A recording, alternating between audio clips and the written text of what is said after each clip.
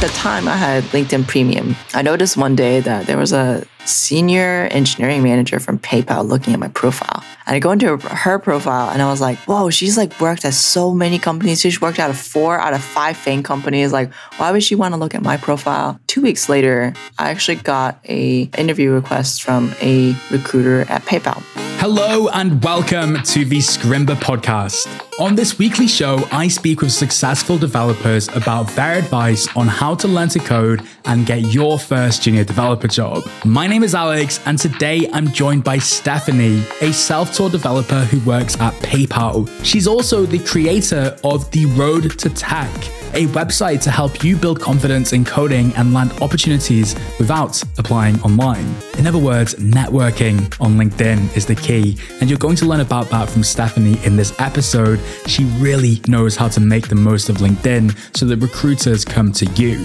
Don't forget though, this is the Scrimba podcast and you are going to see firsthand how Stephanie got a job at PayPal. Would you believe she got rejected the first time, but refused to let the opportunity go cold? One of the interviewers actually said something like, reach out if you need anything. And Stephanie was like, yeah, I'm going to take advantage of this opportunity.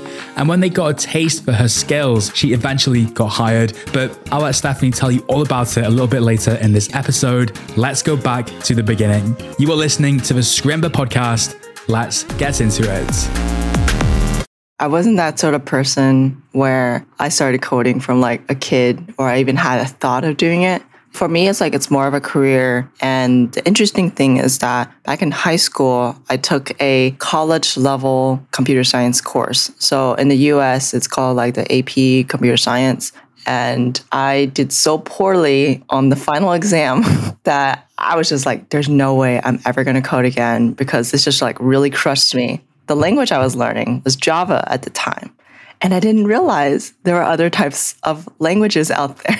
I really told myself like, I'm never going to code again. And in fact, I pretty much held that mindset up until I had quit my first job after college. When I quit the first job and I decided I was going to move cross country 2 weeks later, I came out to San Diego, California. That's actually when I met my first people who actually work in tech. Because before then, I knew like Google and Apple existed, but I never thought about like somebody who actually works at a company to actually build out all the different things that they have. So when I talked to some product managers who were living in San Diego at that time, that really like opened up the world to me and different possibilities. And I was still very hesitant about coding for a while. They were suggesting to me that product management would be a great role for me. So I was learning that and also UX UI design before I decided like, okay, those fields are way too difficult to get into or I'm not that interested. So I'm actually going to try coding instead. So that's kind of like how it came about. It's interesting you felt like coding was easier to get into. I kind of get it though. Like it's really hard to convince a company to like take a chance on a product manager without any experience because you just have no track record to demonstrate that. But as a developer, there's obviously so much you can do at home in terms of building projects and what have you to demonstrate your ability. Yeah, what I actually ended up experiencing was that I did get associate product manager interviews, but I wasn't able to ever make it past the first interview round. And the feedback that I always get is that there's always somebody else more technical than I am. And even though the product managers I had done coffee chats with, they said, oh, you don't need a technical degree. You don't need like a technical background to get into product management. There was just like way too much competition. And at the time, I was unemployed. So I was trying to explore a new career while being unemployed and not having any government assistance. And so I was in like a really tight pinch. So I ended up having to go back into manufacturing, which was what I thought was my destined career. And so it still took like a few different tries in order to find out that, oh, okay, I finally have the confidence to change careers and to code as a job. Can you tell us a bit more about what you were doing between school and pivoting to coding? I was working as a production supervisor at Colgate, the toothpaste company. I was in a personal care division, so that means that we were making a lot of the soft soap, hand soap, a body wash, basic deodorant. That was a difficult job because even though like I was at a startup manufacturing plant and you have a lot of similar startup problems as like a tech startup, I had to work shifts essentially. That was really hard on my body and also on my mind. Yeah. Once I started talking to people who actually work in tech, I realized that there are actually other careers out there that might be more suitable for me. The mental health and physical health were like the two things that really led me to quit that first job and try to seek something better. Shift work is just brutal, isn't it? It just wreaks havoc on like your schedule. Yes, and it was 12 hours and eventually I had to move to a night shift. So that was really hard. When you work 9 to 5, it's quite easy to say, okay, 5 o'clock, turn my laptop off. I'm going to go and recharge and do something that I value. But I feel like when you do shift work, it just is really hard to discern and achieve that work-life balance. Oh yeah, no work-life balance. I also had to drive like at least 45 minutes each way. And then because you're a supervisor, you're supposed to arrive like 30 minutes before and stay 30 minutes after. And it was just like a hot mess. There's no wonder then that tech appealed to you, because for all the hard work that it entails, it does afford a lot of benefits as well, like the ability to work predictably at predictable hours inside of an office or from home. I love, by the way you're describing the beginning of your journey, because it sounds very collaborative. Like you mentioned that you had some coffee chats with product managers, for example. And when you did these interviews for like associate product managers, you were getting feedback and constructive criticism that allowed you to course correct. How did you sort of approach this? Like, are you just quite extroverted by nature and it just came easy to you to like, solicit that feedback or ask for a coffee chat? Or did you really have to sort of plan it out? So I used to be very introverted. Now I'm not as much, otherwise I would not be doing a podcast. Back then, I happened to be dating somebody who was a data scientist. And so he was working in a company. He was trying to help me figure out what the heck I want to do with my life. So he actually suggested that I talk to this one product manager. And I kind of figured out on my own how to get connected with other product managers or other people within tech. I always ended the coffee chat conversations with, what resources can you recommend to me? And is there anyone else I should talk to? And then that always led to other conversations. Yeah, that's a good tip. I hope anybody out there listening will use it because it's super, super helpful. Otherwise, the conversation really just ends there. I also pushed myself to go outside my comfort zone because previously I just hated talking to people. It just gave me a lot of anxiety. But once I realized that it's not that scary and really good things come out of it, I was able to just make more connections that way. Like went to a hackathon when I was teaching myself UX UI design. I just kind of want to see what it's like to work with other engineers and work on a team within tech. So I pushed myself to do 2 hackathons in 2018. And then crazy enough, that second one was where I met someone who ended up being a really good friend of mine. Still a good friend today. And when I got laid off from my third job, he actually offered to mentor me to get in tech. So just by putting myself out there, even though I was very shy, very introverted, it really led to more doors opening down the road, even though I didn't see it at the time. Yeah, it's like forcing yourself to be uncomfortable leads to some really important growth. And it's better to preempt it and push your own comfort zone by your own accord, by going to hackathons, reaching out to people for coffee chats.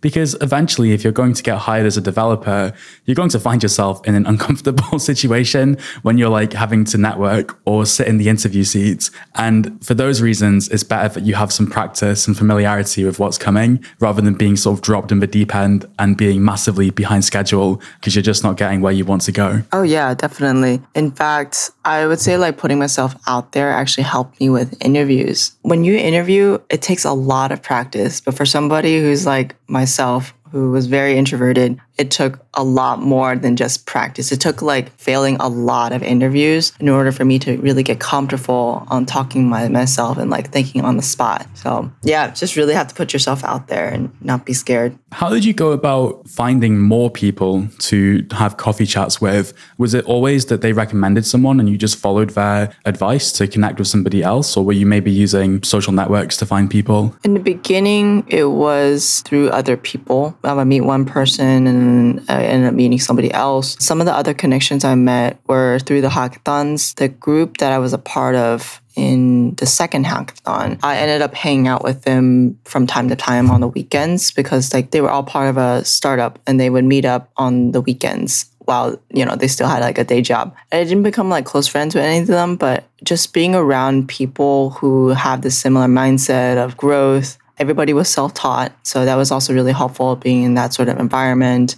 We would just talk about anything happening in tech. And that's like kind of how I ended up immersing myself. At the time, I wasn't using as many of the resources that I use today, like Reddit or Twitter. So I wasn't really getting a lot of my info about tech or coding through those means. I was really actually learning it through real people. So those are the two main ways I ended up getting connected. And then nowadays, to be honest, I don't really talk to as many people. A lot of people that I'm connected with are actually through my Instagram and Twitter. I just love having conversations with people virtually. It seems kind of natural. And some of that like blossoms into friendships. And yeah, that's kind of like how I network these days. We'll link your Instagram and Twitter in the show notes so people can check it out and maybe get involved in what sounds like a little community you've got going on. By the way, I want to sort of echo your point about this immersive approach. It's so underrated. You can make a plan and you can knock off modules in a course or read chapters of a book, but there's something about immersing yourself in the world of coding, whether that's in person or by, often having a podcast playing in your ear, checking out videos from your favorite YouTubers, reading things like Hacker News or TechCrunch or Reddit for that matter. There are some great subreddits about learning programming and tech news and JavaScript or whatever else you might be specifically interested in. I just feel like it's the kind of easy learning. Like you don't take notes when you're on Reddit or listen to a podcast often, but it builds your kind of worldview. And if you imagine like a map from where you are to where you want to go, maybe you've got a checkpoint like your first junior developer job, but you might want to understand what's beyond that and what other sorts of verticals there are in tech or what paths and titles and things are available to you. There's something about just immersing yourself where you put your head up after a few months and you don't know why you know these things or why you believe these things or why you know them to be useful, but you just kind of do, right? And actually, I like your approach the most where you can do it in person because then it's like a bit more interactive. You can ask questions. And I think when there's emotions attached to learnings, they're stronger as well. So maybe someone tells a funny joke about Java versus JavaScript or something and it just sticks. Yeah, exactly. It's kind of like how shifting gears a little bit. So like I got hired on for my first job fully remote. And then I realized about a year in that remote is great, but then I never get to talk or meet anybody.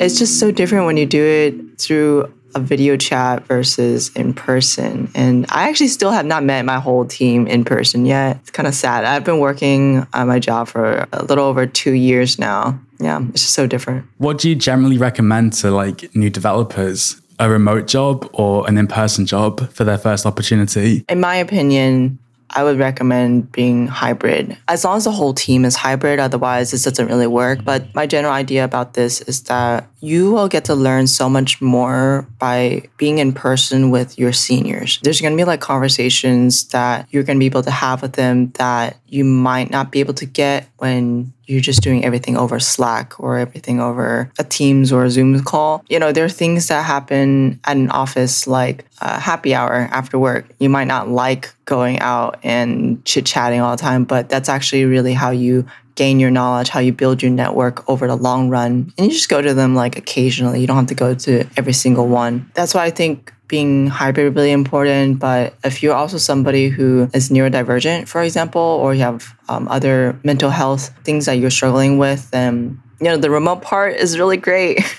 You get a break from seeing people, maybe because it overwhelms you, or you're just really tired one day and just truly cannot get out of bed. So with hybrid is what I would recommend for first timers. And then after that, you can kind of decide what suits you the most. Have you left our show a review yet? Some people did. Somebody on Podchaser said, the best podcast for new or aspiring developers. I found it really motivating and inspiring for my personal career change. A listener on Castbox wrote, always solid advice for people who haven't landed their first job yet. Keep listening, new devs, our day is coming.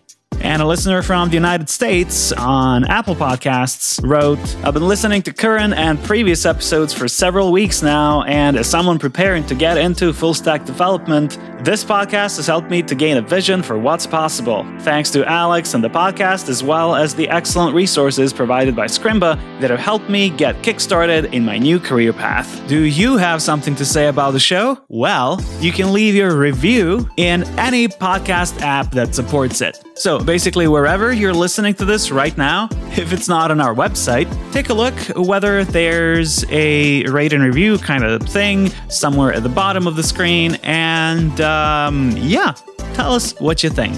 Maybe next time I read your review. Thank you. I will be right back with Stephanie in just a second. But first, Jan, the producer, and I wanted to ask if you would please share this episode if you're enjoying it.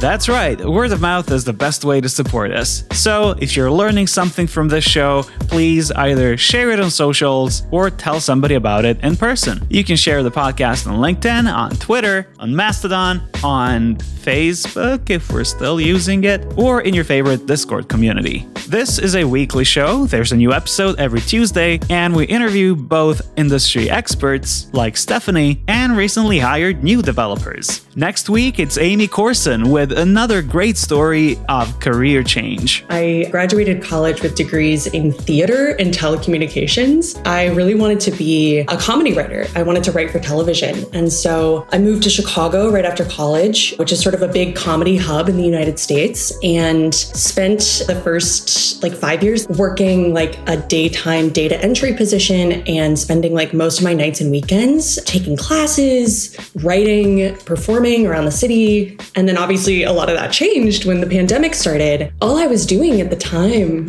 was this data entry position that I realized, in a vacuum, I really didn't enjoy it. So I think I was just sort of casting around looking for skills that I could develop. And my brother actually is a self-taught developer as well. And he had just, I think, gotten his first developer position. And he was sort of I think that this is a skill that you have the capacity to learn. I was sort of well, I might as well give this a try. And I really loved it. Amy is next Tuesday on the Scrimba podcast. And now we're back to the interview with Stephanie.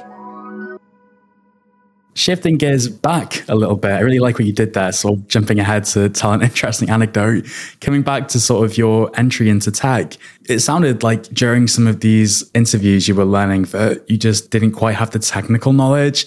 And I reckon that probably led to a key learning, which many of us stumble upon. It's that learning to code is a great entry point into tech.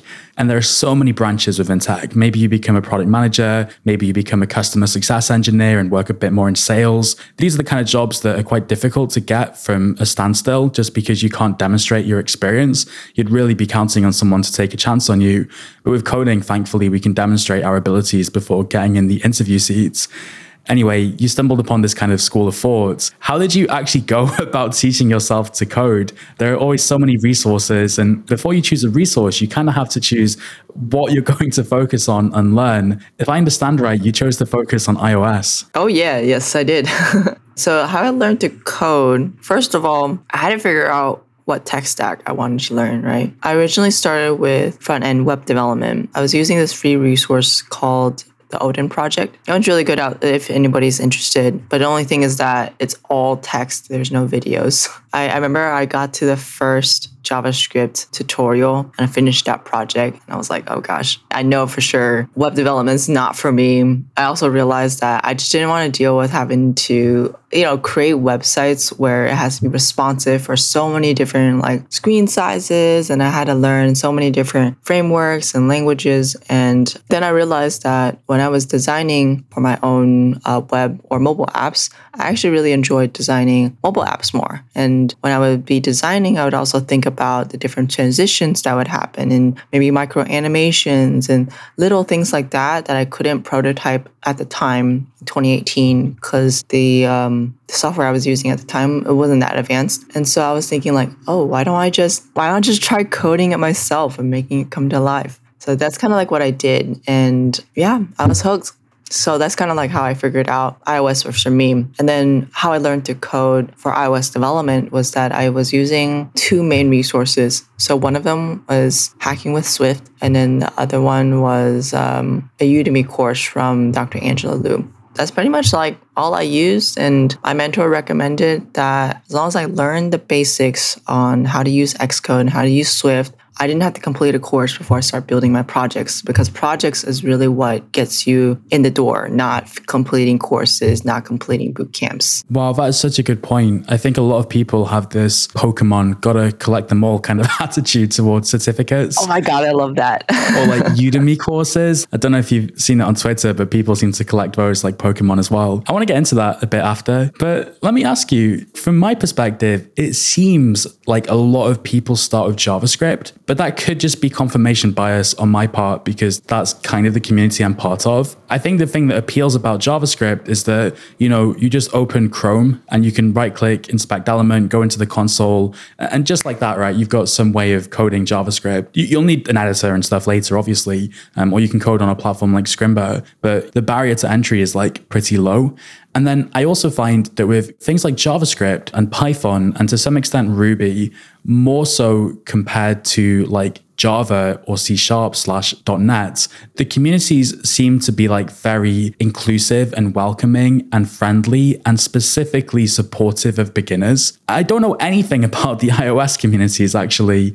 Are there lots of new developers starting with iOS, do you think? So some people have a CS degree, but the interesting thing is that people usually only take like one mobile app course when they're in college. And then even from there, that's actually not enough to get you a job. So you end up having to code outside of school anyway. So everyone who's like an iOS developer is pretty much all self-taught. That's like a really interesting thing where we're all like bonded over that thing, bonded over the fact that we're all self-taught.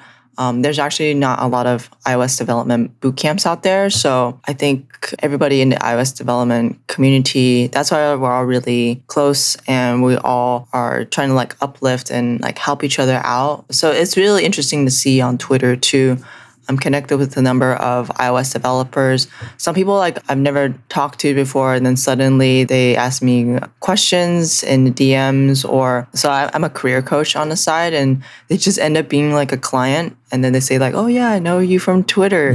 Class. Yeah, or it's like you reaching out because of Twitter, and yeah, the iOS community is great. This is a bit of an anecdotal experience, but I remember at the first startup I worked at, more like they found it quite difficult to hire good iOS engineers or Android engineers specifically. It wasn't as challenging to find like a full stack developer or a front end developer or even a back end developer for that matter. But I remember two things. Like one, they really struggled to find a good iOS developer.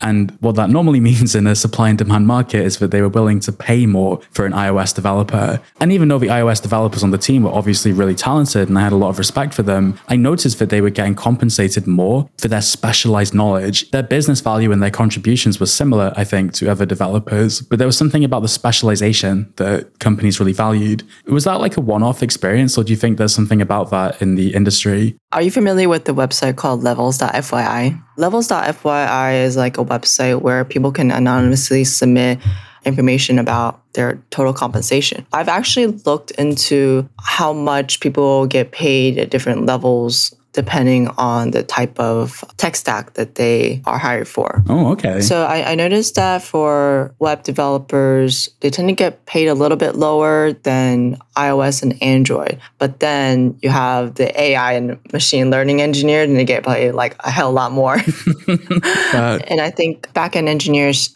get still paid a lot, probably a comparable amount to iOS or even more. And I think just the reason why is because of a few things.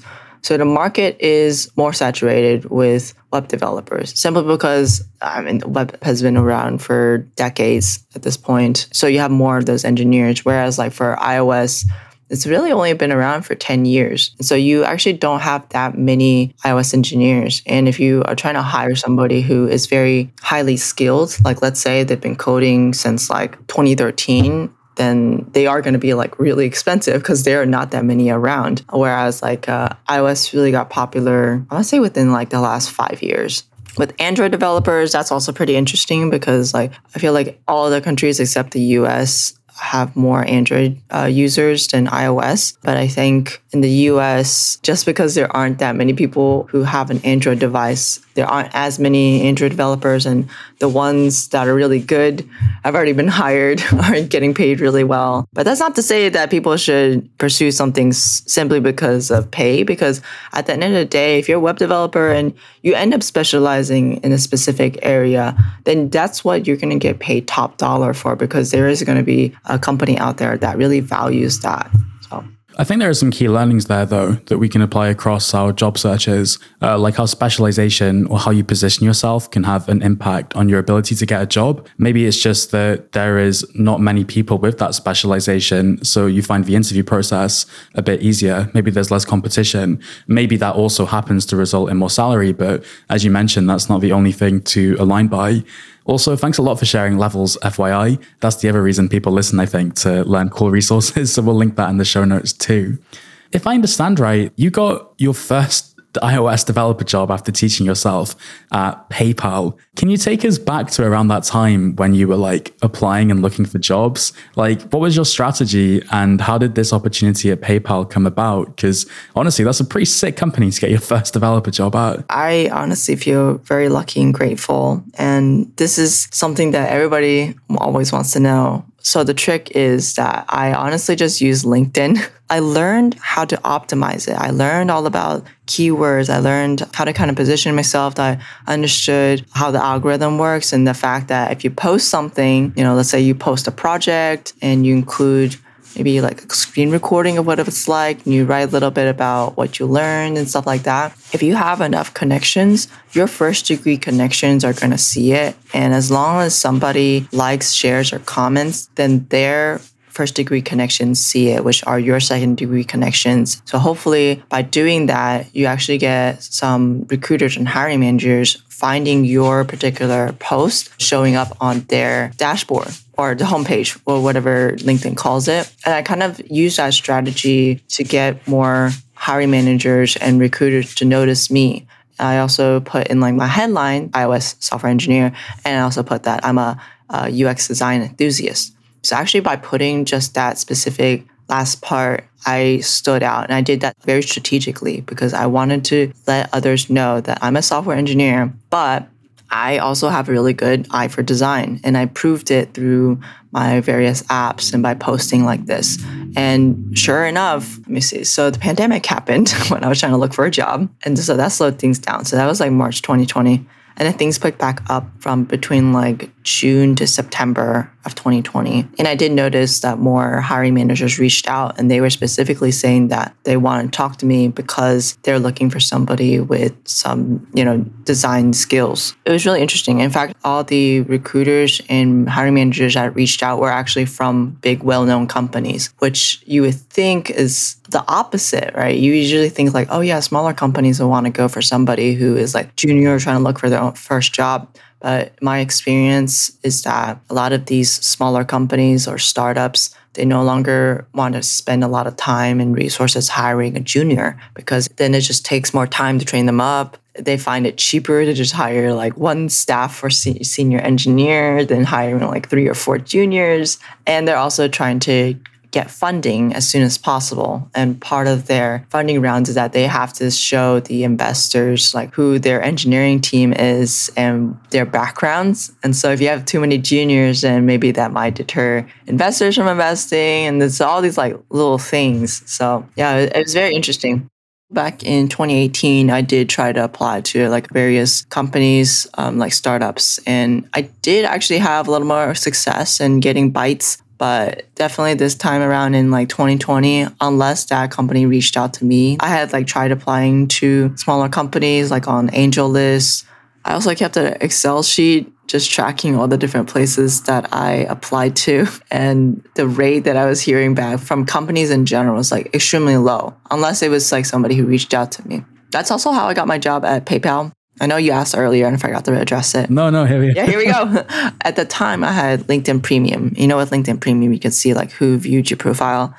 And I noticed one day that there was a senior engineering manager from PayPal looking at my profile. And I go into her profile and I was like, whoa, she's like worked at so many companies. She's worked out of 4 out of 5 FANG companies. Like, why would she want to look at my profile? And so I just like didn't really think that much about it. And then 2 weeks later, I actually got a interview request from a recruiter at PayPal. And she was like, hey, do you have some time? There's this open position. And so that's how I ended up moving through the interview rounds. And I didn't connect the 2 and 2 together until at the end of our conversation. The interviewer said, oh, I think you have your information here because the manager submitted it to me. And I was like, oh, so I was actually found on LinkedIn. And that's like really how I ended up getting the role. I will say that the interview process, it was really challenging. And I actually got rejected the first time. I went through the whole final interview round. I had interviews with 4 of the engineers on the team, and then 1 PM and 1 UX UI designer. And at the end, there was 2 of the engineers who just were not that sure about my capabilities. And they were afraid that if I was to join a team, because they were building out an SDK at the time that was pretty new, they were afraid that I would fall behind or I would need a lot more mentoring than they thought. So yeah, my manager, she was the one who was like, hey, do you have some time? Let's hop on a call. And that's how she broke down the news to me. And then she said, oh, we're going to be doing another hiring round in a few months. Like, if you're still looking, we'll consider you then because everybody liked you. Oh. So I was like, oh, okay, fine. The thing is that really helped me was that I always sent out thank you emails to people. And this time, people actually responded back. In fact, there was one person, he responded back and he ended the email saying, if you have any questions anytime, please let me know. I was like, if he says that, I'm going to try taking him up on the offer. So I was struggling with a specific concept at the time that I knew was really important to kind of level me up. And it was protocols and delegates. So we hopped on a call. He actually went through it and we talked about it for about 30 minutes. And I decided that I was going to try building 2 projects and just utilize the concept that he taught me. And then I think it was a week or 2 later, I reached back out to him. I was like, hey, I built this thing. And do you mind if we jump on a call and just see if I'm on the right track? And then after that, a few weeks later, the manager reached back out to me. She was like, hey, you still looking for a job? Yeah. Yeah. And I was like, hell yeah, I am. And then she said that, so these 2 pair programming sessions I did, they actually used that as my interviews. And so they said they really liked what they saw from that and then they want to hire me. Crazy, huh? I can't believe it. I had no idea. And what a story as well. I think you did the perfect thing. There are so many people looking for help when you're learning to code and they ask, questions, they ask for mentorship, and it's really draining actually on people who can help. And there's nothing more encouraging than when you help someone and a little while later they come back to you and show you that they got benefit from your help and they actually followed up with the hard work to implement it and make it come to life. I'm not surprised that they got back in touch and wanted to hire you. Just out of morbid curiosity, was the person who did a pairing session with you one of the same developers who weren't completely convinced about your skills during the first rounds of the interview? Yes, he was. Oh my gosh, that's perfect. And then the other engineer who was not very convinced, funny enough, a few months later when we were having we do pair programming when I'm stuck on stuff, but we also enjoy having conversations. And he actually apologized to me. You're kidding. Yeah, he said that he's sorry that he doubted me. And then so the manager was the one who really wanted me. But she said that she just wanted to respect the opinions of everybody on the team. In one of our one-on-one conversations, she was telling me that there were certain engineers on the team, she wasn't going to name who doubted me just because of really small things. For example, when you name a class, you typically would capitalize the first letter in the class name, but I didn't because I was so nervous, I forgot. And then that was one of the things that the engineer had pointed out. He was like, oh, I don't know if she really knows how to code. She doesn't. But then my manager told him you don't really have to capitalize something, and that doesn't really show whether or not someone knows how to code. Yeah, she's been in the industry. She's been coding for over 20 years, and she's done a lot of interviews. She is also self-taught. So she could tell whether or not someone would become a good engineer, but not by judging somebody how they named naming convention or capitalization. So that was really interesting. Yeah, I get it could be spooky or something. You might think that you're not somebody who thinks about code readability or something. Like obviously the casing of something is not the same as making code readable, but it might just spook them and they might think, well, what if then they don't think about readability or something? But at the same time, this is not what the interview process should be testing, because that's something you can learn. It's like a convention. Basically, any like reasonably smart person can learn that in a minute. Exactly. You can't learn how to think like a programmer in a minute. You can't learn an eye for design in a minute. You can't learn to communicate in a minute. You can't learn professionalism and mindset and communication in a minute. Like these are the things that you can't really fix once you hire someone overnight. There's exceptions, right? If it's like an entry level position and the whole point of the role is for you to grow in it, that's all about showing your rough edges and potential. But yeah, if you can change something overnight, then it shouldn't play into the decision, in my opinion. Obviously, hiring someone's a really big deal, but it sounds like you had this internal advocate almost who identified with you a bit. If they were a self-taught developer themselves and here you are breaking into the industry, but they obviously saw something in you and believed in you as well enough to challenge the engineers and, hurry to give you another opportunity. I'm wondering if you were to reflect on those, your early interactions with this person, like what do you think are some of the things that stood out to them and sort of showed them that you would be a great person to work with? So the first interview that I had after the recruiter interview was actually with the manager herself. I actually was not expecting to code on this interview, but hey, it was an hour long and I guess I should have asked. That's happened before, by the way, Stephanie. Like a few of my guests have said something like that. They just think it's going to be like a get to know each other kind of call, and then they're blindsided with a coding interview and they felt nervous as well. I totally get that. Oh shoot, okay. That's like a good heads up for me in the future if I interview again. Maybe it's because sometimes we don't think of engineering managers as people who tend to code, because there's some managers out there who have been managing for like 5+ years. And once you're a manager, you don't normally code. Like that's just not part of your job anymore. And, I was a little bit blindsided, but that's okay. She ended up asking me this question that I thought was fairly easy, and I was trying to solve it a LeetCode way. But then turns out she wanted me to solve it very like an iOS specific way. I think what she was really looking for was somebody who could really think outside the box and also really did enjoy coding and iOS development. So she was hiring for an iOS developer. I remember one of the questions that she asked me was very iOS specific, and unfortunately I did not realize that I was going to be coding during an interview. So I bombed that one, and she saw that I was struggling. So then instead of just ending the interview there, she actually switched to a different kind of question. It was actually design related. And she could tell from my answers that I'm somebody who does like think of all the edge cases, and I was thinking outside the box on how I can make something work. I believe like that's what she was looking for. That's not like a super good answer. I'm sure people are like, yeah, you want to know how to code, obviously. But I think she was also looking for somebody who would also fit well with the team. And I noticed that was the type of team that she ended up hiring. Everybody got along really well. Everybody was very willing to do pair programming or, to help each other out, to jump in. So it was very much about technical abilities, but also just about your personality as well. And I've come to understand and appreciate that myself, that it doesn't really matter the product that I'm building. If it's not with the right people, then it can feel very, very draining.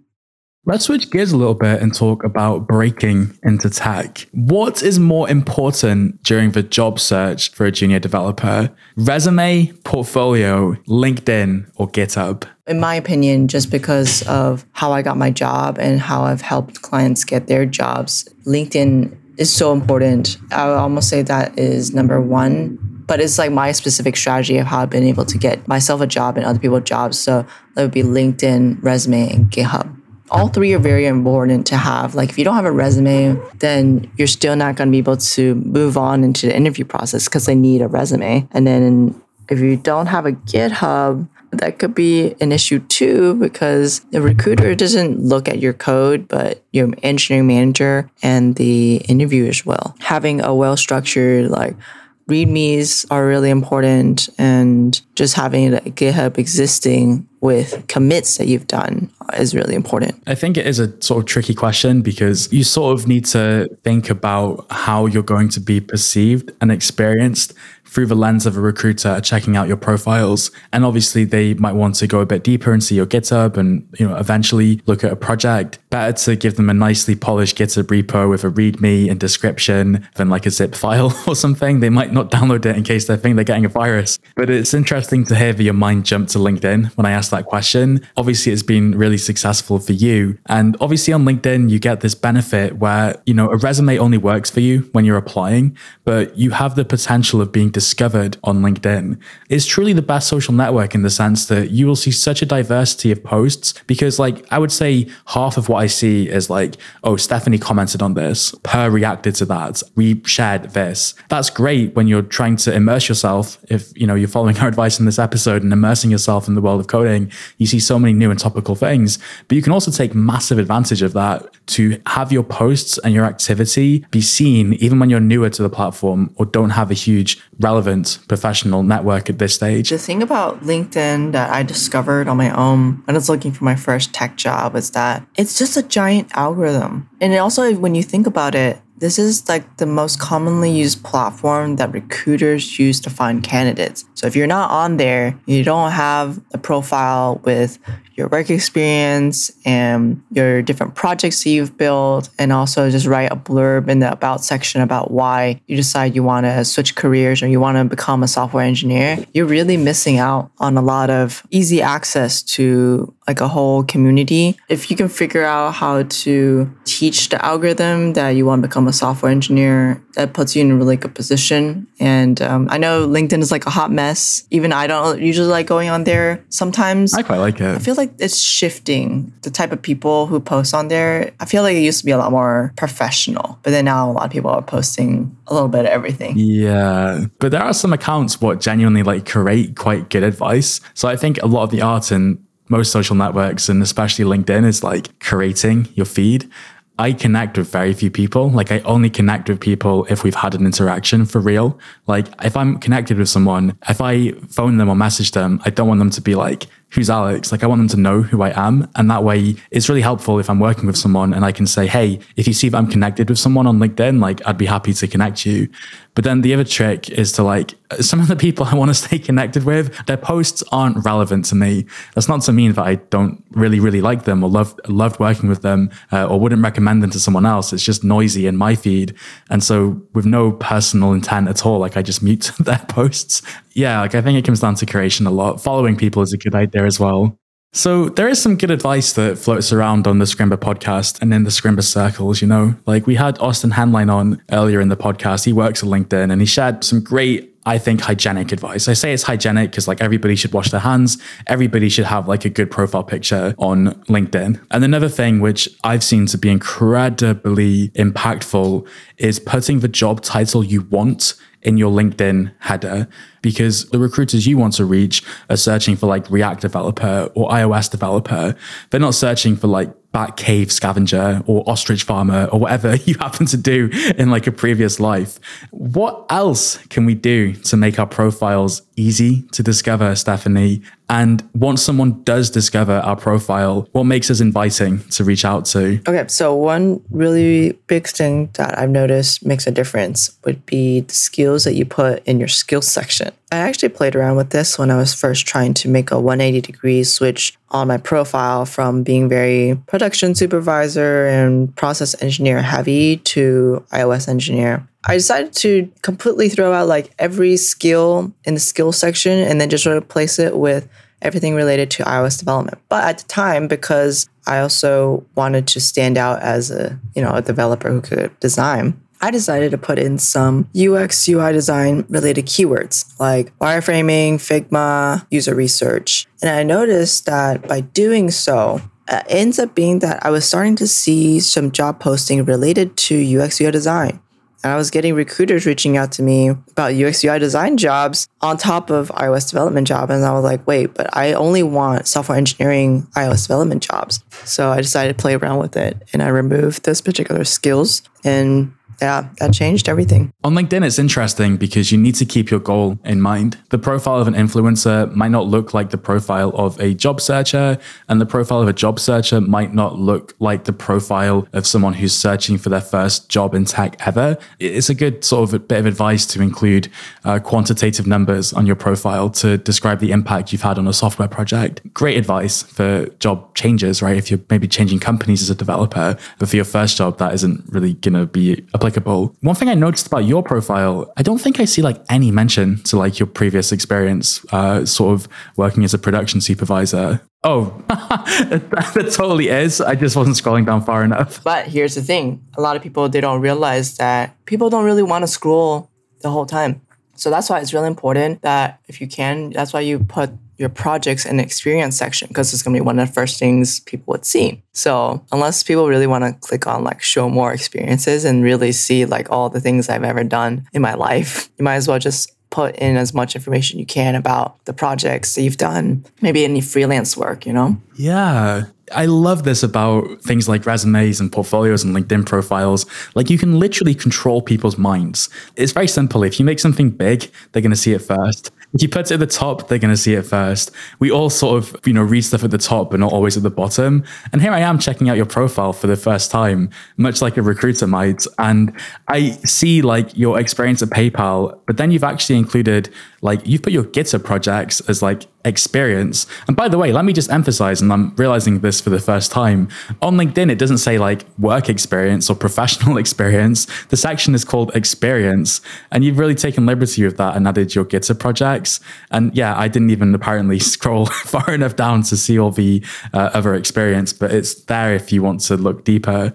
Was that like a conscious decision then to sort of feature your GitHub projects as part of your experience? Yes, it was a very conscious decision to put my projects in the experience section. I actually saw this from somebody else's profile and I realized like, oh, that's really cool. Let me try that for myself. And after doing that, I did see like improved results in recruiters and managers reaching out. One of the reasons why is because like on their end of LinkedIn Recruiter, and you can actually Google this. If you Google LinkedIn Recruiter and then you search by images, you can actually see what recruiters and hiring managers see on their end when they're looking for candidates. So they can filter for candidates by all these different Booleans. Once LinkedIn gives back like a list of profiles / candidates, then they can also see like what are your past experiences. So if your current and past experiences are all filled with different kind of projects that you've worked on that are all software engineering related, then that's how you can really stand out from somebody else who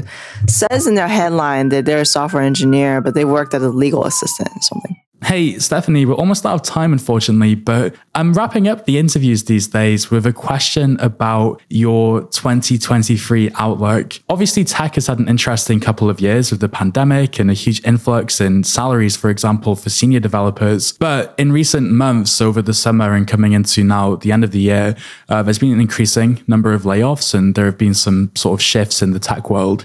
I have personally noticed, and I've heard anecdotally, that like recruiters are reaching out less now and there seems to be like fewer jobs and fewer activity on job boards around this time. Do you think that's like to do with the shift in tech that's happening at the moment? Or do you think maybe it's just to do with it like being the end of the year and probably things will ramp up again in January? I think it's a little bit of both. Whenever people ask me this question, I've gotten asked this quite a bit recently on my Instagram, is that just remember that there are a lot more industries you can apply into than just tech. So think about all the more recession-proof industries like pharmaceuticals, personal care, foods and beverages. Those are always going to be very robust. So you can still work as a software engineer at Walmart, for example. Like they have an app, they have a website, and every company needs a website. You just might be working in like a tech department rather than for a tech company. I would say like people should always just try to think outside the box on what type of jobs that they can go apply to.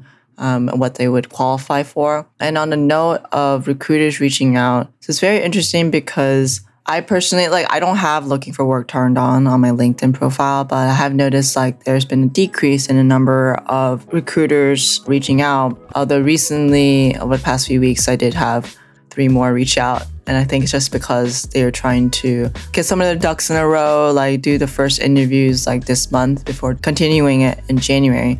I'm working with 2 clients right now who been working with them for, I think, 2 months now. And then they both recently started updating and optimizing their LinkedIn profiles. And they're actually getting people in their inbox. One of them got reached out to for a contract role with Apple. So it's still definitely possible to get roles. You just might need to think outside the box on how you can get the roles. Well, hopefully you got some ideas today. Always on the Scrimba podcast, we're trying to bring new ideas about how to stand out. It could be perceived as like a busy market in one way, but you're absolutely right.